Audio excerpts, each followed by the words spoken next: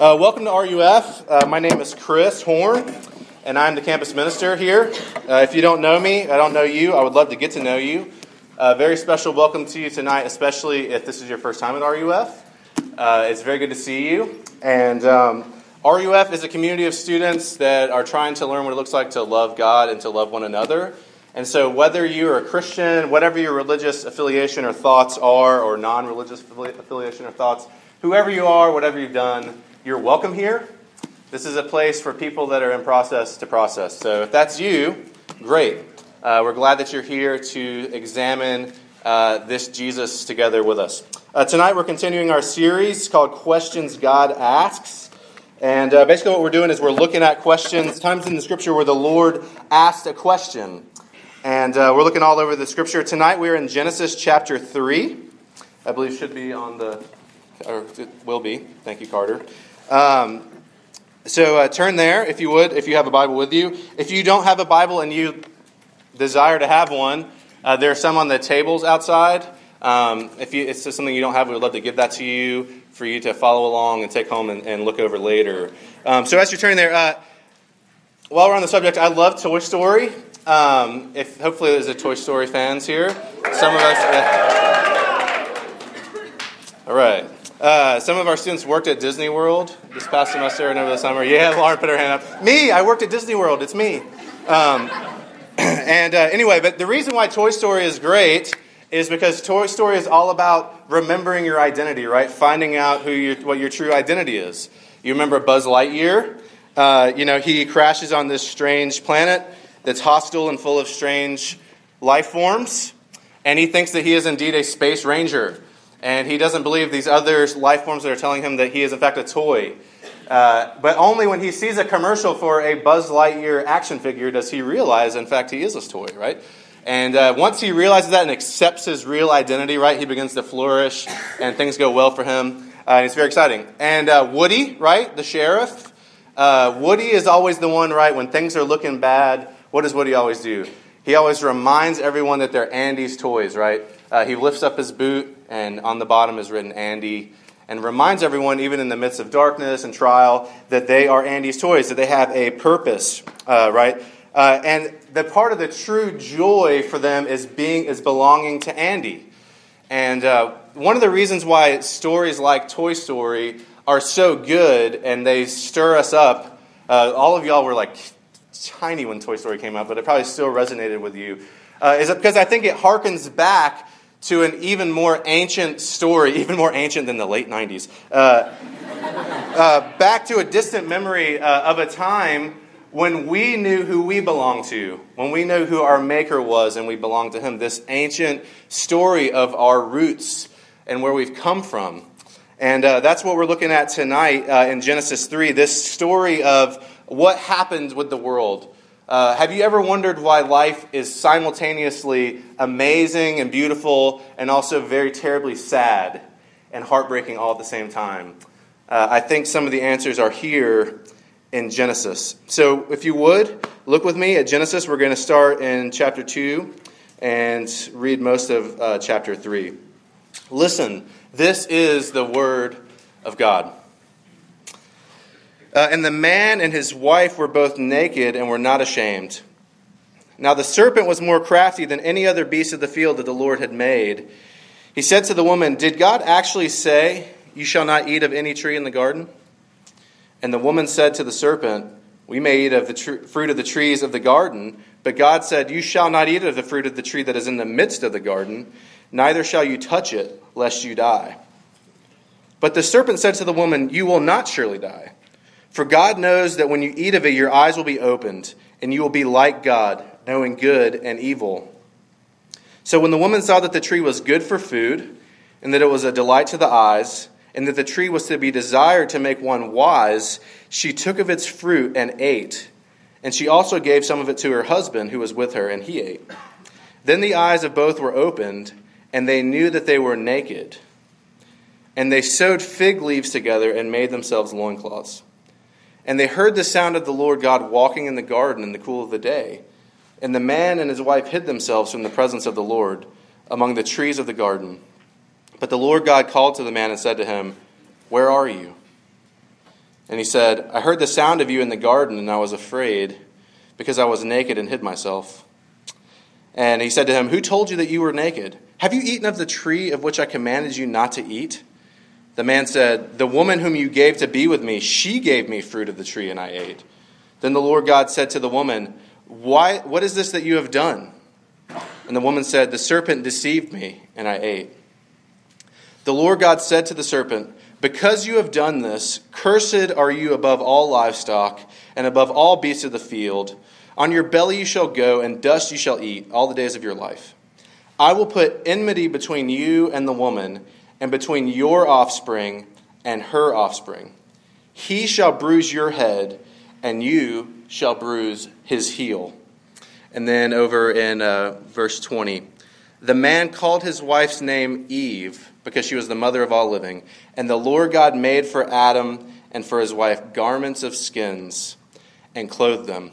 This is the word of the Lord. Let's ask his blessing as we look at it together. Father, your word has been read, and that is enough. You can change us. You can glorify yourself. You can prick our hearts.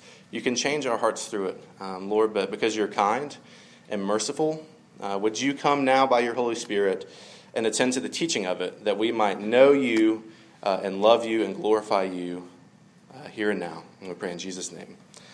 Amen.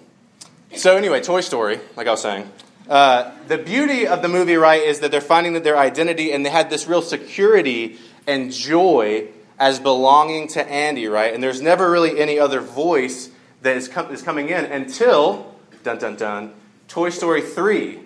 Which is great. I saw in the drive-in with my wife, who's here, and it was great.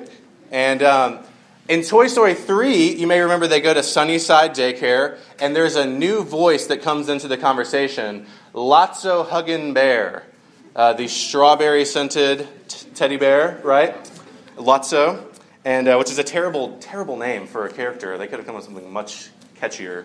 But Lotso Huggin' Bear comes on the scene, and he begins to tell the toys, right, that they are not primarily identified as belonging to an owner, right? That's his big game. That's his voice that comes in. Remember, he says, no owner means no heartache. We don't need owners. We are our own owners, masters of our own fate. And the toys are all thrown into this identity crisis of who they are. Buzz Lightyear speaks Spanish. It's a great movie. And so in the Garden of Eden, where Adam and Eve are, they have a very unique relationship with God. In much the same way, they had this real joy and security, right, with God. Because they're totally exposed and naked and living with God in perfect harmony. They had real trust and vulnerability and safety and acceptance with God. That had been their existence. Yet, as was the case at Sunnyside Daycare, a new voice comes in and begins to question their identity. The voice of a serpent, right? And he challenges their joy and their security. And from the moment that the serpent speaks, things are never the same. And this isn't just some story. This is a historical account of our first parents. And from this point, things have never been the same. They eat of this fruit, they sin against God, they rebel, and their identity changes, and they're cast headlong into real shame. And they begin to deal with shame, the same shame that we continue to experience today. And just like Adam and Eve, we are desperately trying to cover up our shame, and we need God to intervene because our best efforts are really woeful. So tonight we're going to look at this shame. We're going to look at the origins of shame. We're going to look at our attempts to cover up our shame, and we're going to look at how God responds to our shame. So the origins of shame. Adam and Eve are here with this serpent, right? And this serpent kind of comes out of nowhere and begins to challenge God. But why would Adam and Eve ever listen to this serpent after all? I mean, God is the one that has created them. God is the one that has given them everything they need. He has been kind to them. But notice what the serpent says. He says, did God actually say, you shall not eat of any tree in the garden? That's a slippery question which is intended to deceive them. Because God actually didn't say, don't eat of any tree, right? But Eve doesn't quite know what God said for some reason. She's either forgotten or hasn't been taught correctly. Because God said this, "You may surely eat of every tree of the garden, but of the tree of the knowledge of good and evil you shall not eat. For in the day that you eat of it, you shall surely die." God had given Adam and Eve access to everything in the garden. Everything. They could eat of anything in the garden. They had free reign of this beautiful, wonderful, perfect utopian paradise. Except for there was one provision. Don't eat of this one tree. And there's good reason, because once you eat it, you will die. I would hardly say it's stingy for God to say, don't eat of that tree because it will kill you. He was protecting them, right? He was giving them safety. But once the serpent gets Eve a little confused, she's not quite sure what God says. She says, yeah, and God said, don't touch the tree either. God never said that. But once he gets her confused, he slips in a real lie. And he says this, you will not surely die. He just comes right out with it, right? He says, look, if you eat this fruit, you're not going to die. God is telling you a lie. He's not being truthful with you. When you will not surely die, for God knows that when you eat of it, your eyes will be opened, and you will be like God, knowing good and evil. It's a complete rejection of what God had said, right? And if you know anything about Satan, anything about the serpent, he's the one that wants to be like God, right? And so he's always kind of jealous. And he's saying, look, God is keeping something from you. They would never believe this random snake, as you might, I don't know. If a random snake slid up to you and talked to you, would you believe what it said? Maybe, because that would be so weird that you would think maybe they were telling the truth. But he makes it believable by calling God's character into question. He makes God sound harsh, right? God is keeping something from you.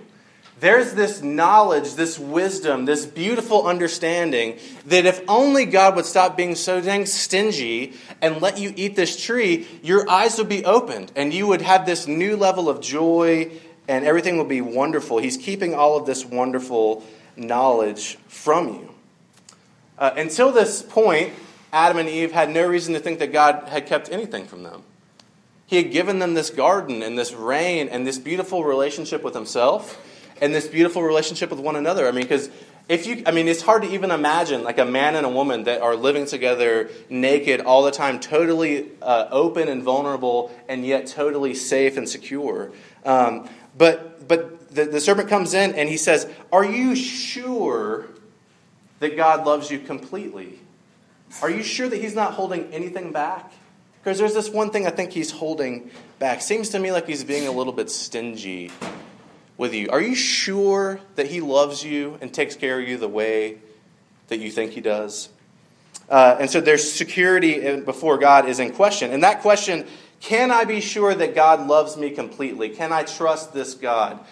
Is a question that from this point has resonated throughout all of human history, throughout this entire room. It's the fundamental question that continues to persist in our hearts. Can I be sure that God actually really loves me and accepts me and gives me his all? That's the reason why we continue to sin. It's the reason why I still sin. If I believe that God loved me completely and had my best at heart and would never do anything to harm me, I would do whatever he asked, right? I would not do everything that he told me not to do. But since I'm not totally sure, I try to figure it out on my own. And that's the reason why I continue to sin. And I would say that's the reason why you continue to sin as well. We're not sure that God loves us and has our best at heart. And neither were Adam and Eve, so they decided to find out on their own. They eat this fruit, right? And the serpent was right in a lot of ways, right? Their eyes are opened, right? And what do they see, right? This new knowledge. Do they have this wonderful understanding, this huge, expansive knowledge of the earth, and this real deep, robust wisdom that they always wish they had had? What are the mysteries of the universe that are now open to them when they eat the fruit? Well, they don't notice anything at first but themselves, right? They notice that they're naked. Now, they shouldn't theoretically have had any parameters for nakedness. Because it's like, I mean, if you can imagine, like, you kind of lived your whole life naked, and then one day you're like, oh my God, I'm naked. It's like a really terrible dream, like a lifetime dream. That's the dream that I really fear having, that like while I'm asleep, I dream of this whole life. And then I wake up and I'm like, man, that was really tiring. Before they were naked, right? And it actually says that in verse 25, chapter 2, the man and his wife were both naked and were not ashamed. But now when they look at themselves, they have this new sense of shame. Like things aren't quite right. This isn't something that I can show to someone else. This isn't something that I want them to see.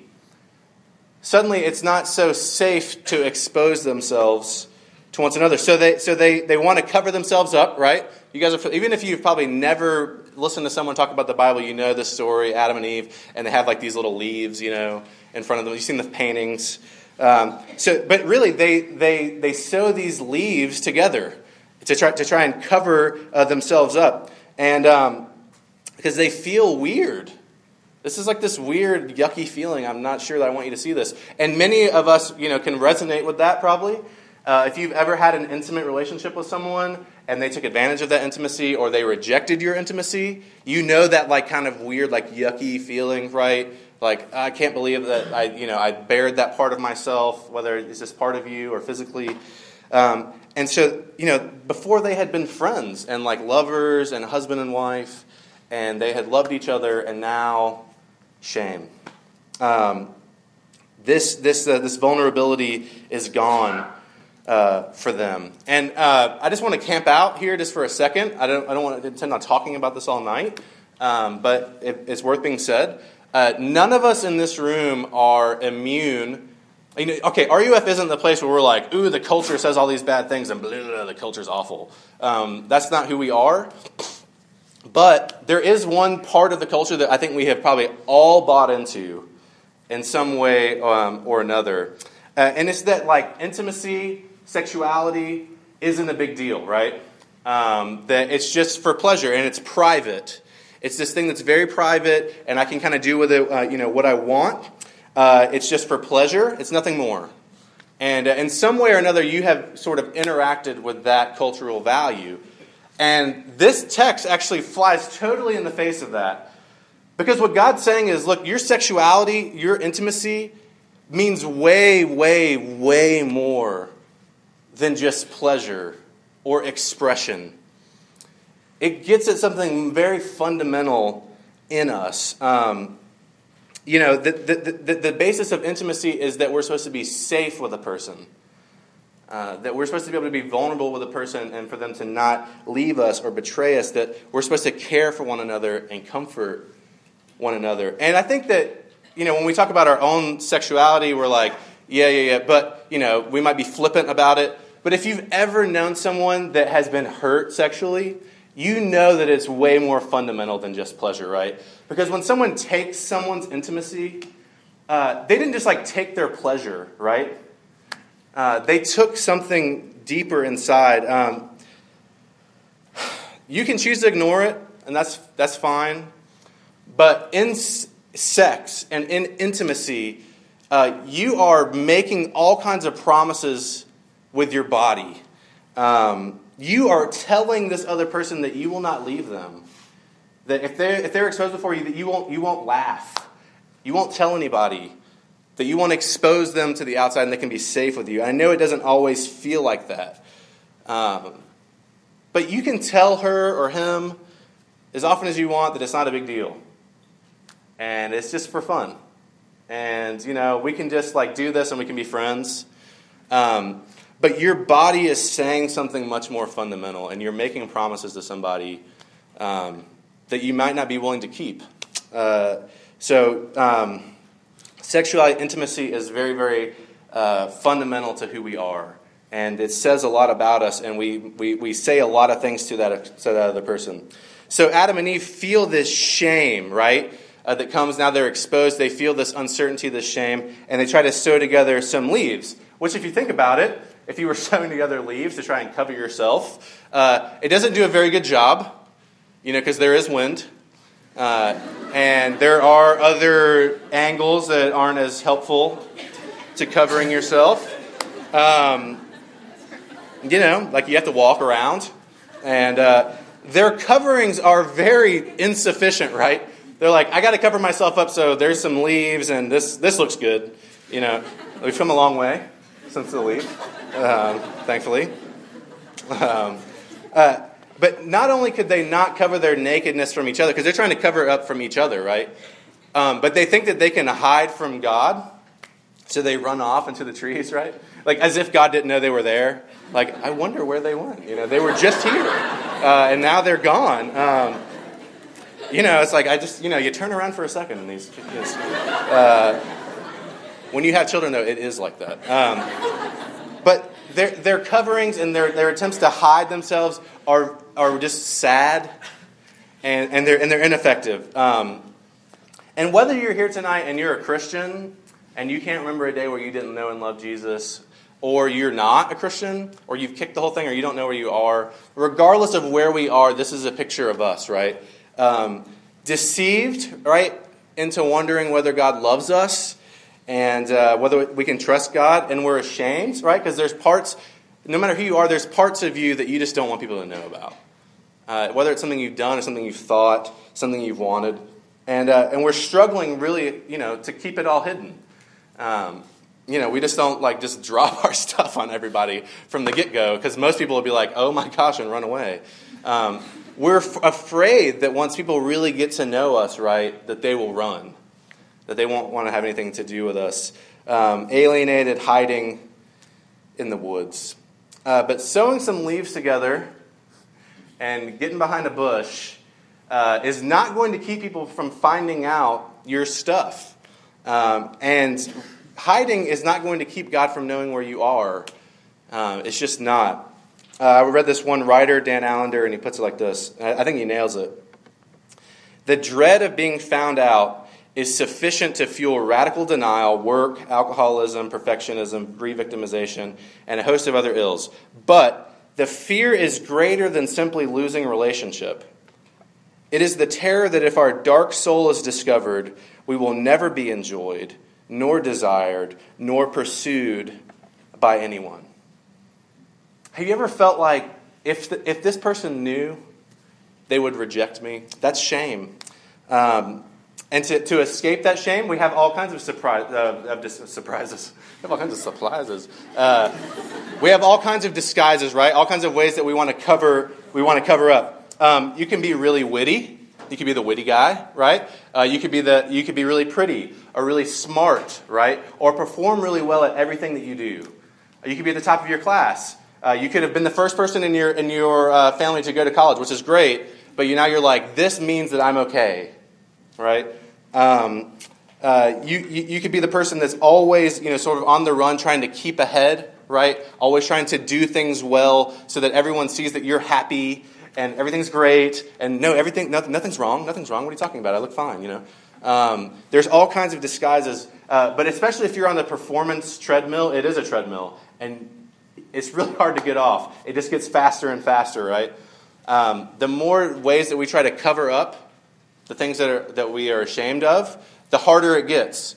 It's like a pie eating contest where the reward for winning is more pie. Disguising yourself and disguising your sin, disguising the things that you are ashamed of is hard, and gets harder and harder and harder to convince people that you aren't a mess.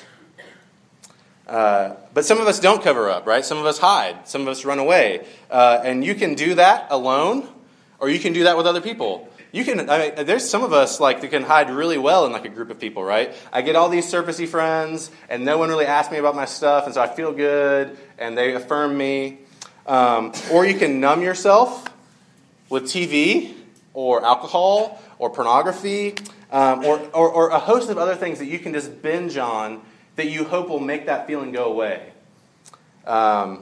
You can isolate yourself with video games or excessive studying.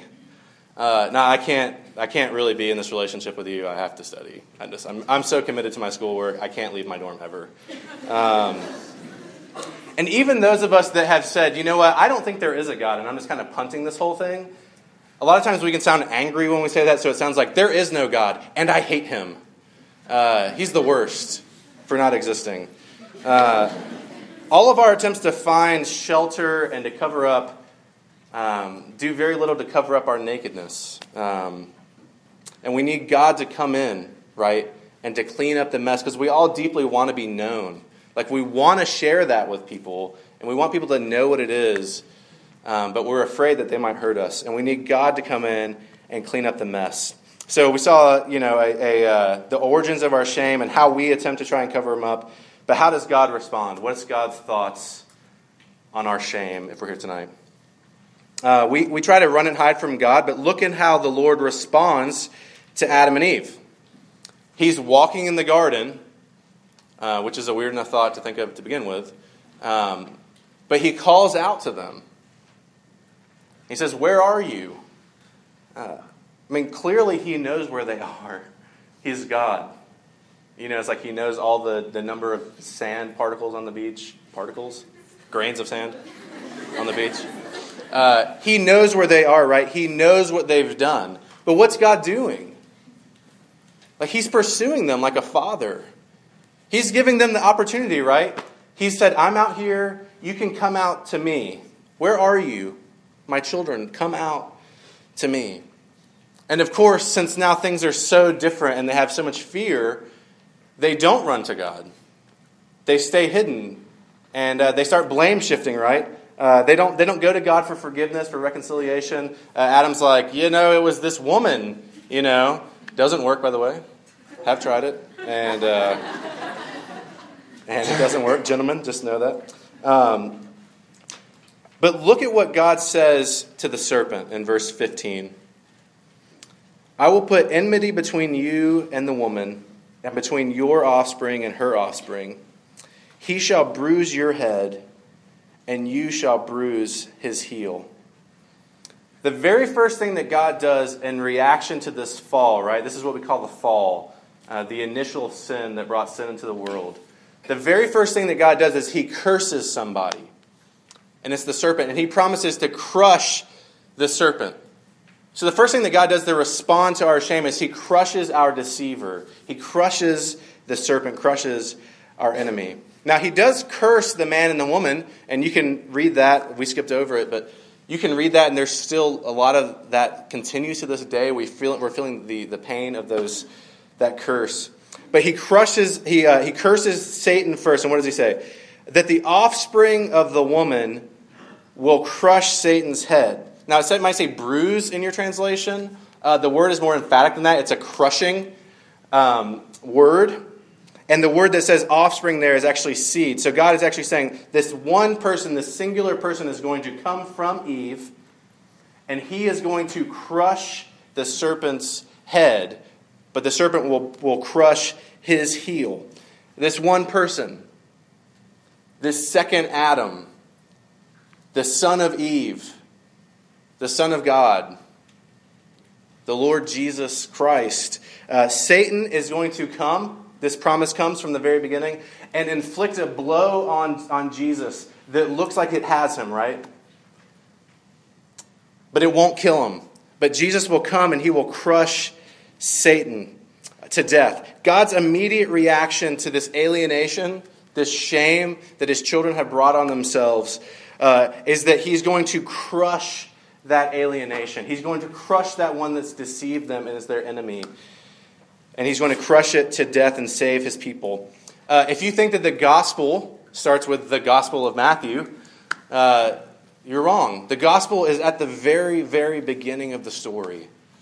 God's immediate response to sin is to rescue his people. That's his immediate response. Don't you ever just long for the day when everything will be put right? Aren't you hoping that that's going to happen? Aren't you at least looking forward to that day when all the sad things come untrue? As Tolkien puts it. God promises it from the very beginning. There wasn't a point where there was sin in the world where God didn't promise to fix it. And he does it at the very beginning. The Lord Jesus took a vicious blow, right? Christ went to the cross, and it looked very bad for him. It looked like he had lost. But when Jesus was raised from the tomb, it sealed the death of sin and of Satan. He declared that his people are no longer subjects of this serpent. Jesus is coming. He came then to crush death, and when he comes back, he's going to finally alienate and alleviate sin from the earth. It's kind of like if you've ever seen a snake be killed or seen its head smashed or cut off, the snake doesn't just like, ugh, and it's done. It thrashes around for a while, right? We're still living with that thrashing, but the Lord Jesus is going to come back and remove Satan. So God responds to our shame, to the fall, by promising to crush the deceiver. But God also responds to our shame by promising to cover it up. So God's going to come and cover up our shame. Look at verse 21. And the Lord God made for Adam and for his wife garments of skins and clothed them. Innocent blood was shed to cover up people that were alienated from God, so that they no longer had to be ashamed. Their fig leaves were woeful, again, the wind. But he came and he made clothing for them. Because he had empathy on these people that felt ashamed and alienated, and he clothed them. Not only does Jesus pay for our sin by shedding his blood for us, but he comes in and he gives us a covering. He covers us up. The prophet Isaiah puts it like this: I will greatly rejoice in the Lord. My soul shall exult in my God, for he has clothed me with the garments of salvation. He has covered me with the robe of righteousness.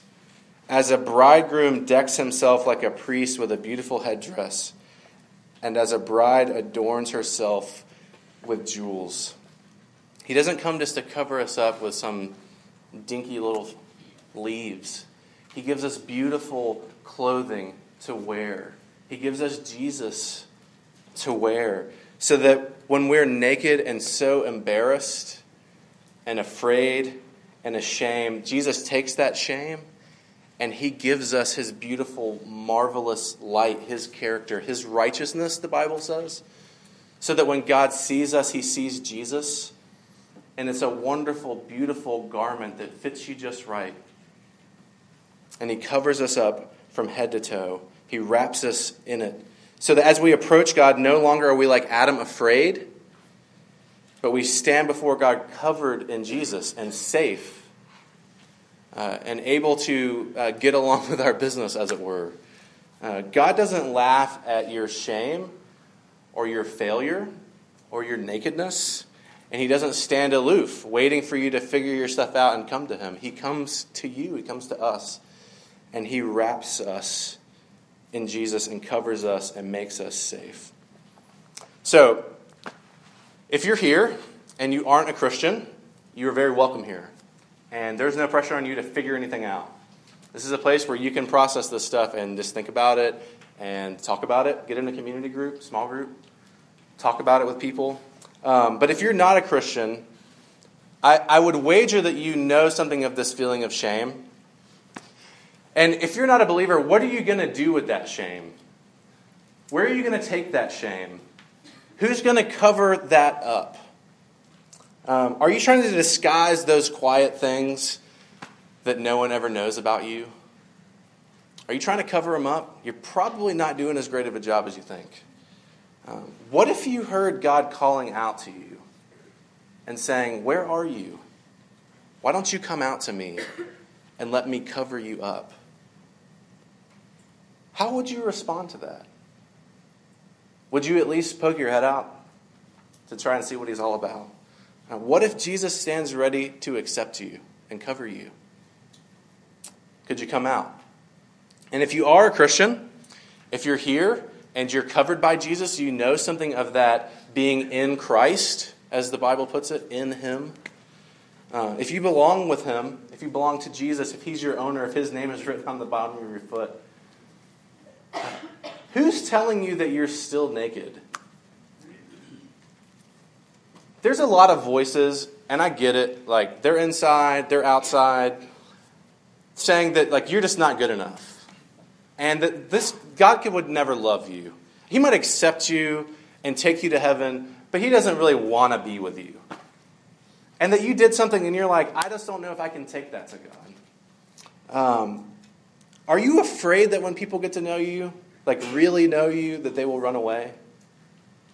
Because people have run away in the past? Is there some nagging shame that still lingers in your heart? You are not naked if you're in Jesus.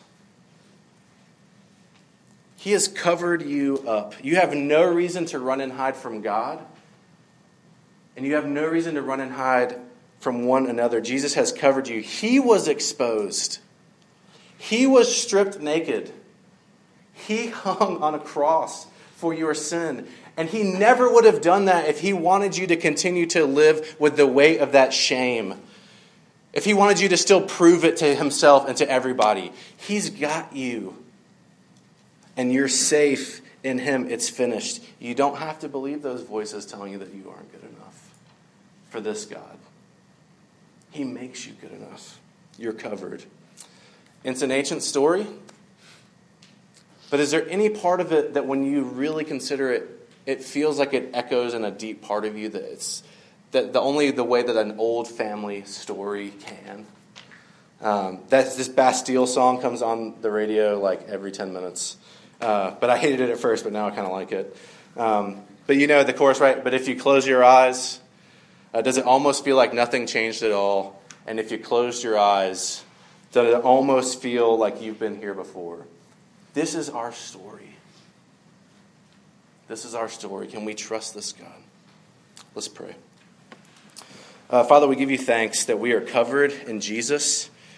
We thank you that from the very get, you were there ready to save, ready to make a way for us from our sin. Lord, there's so much that nags at us, so much that we carry that is our fault and that isn't our fault.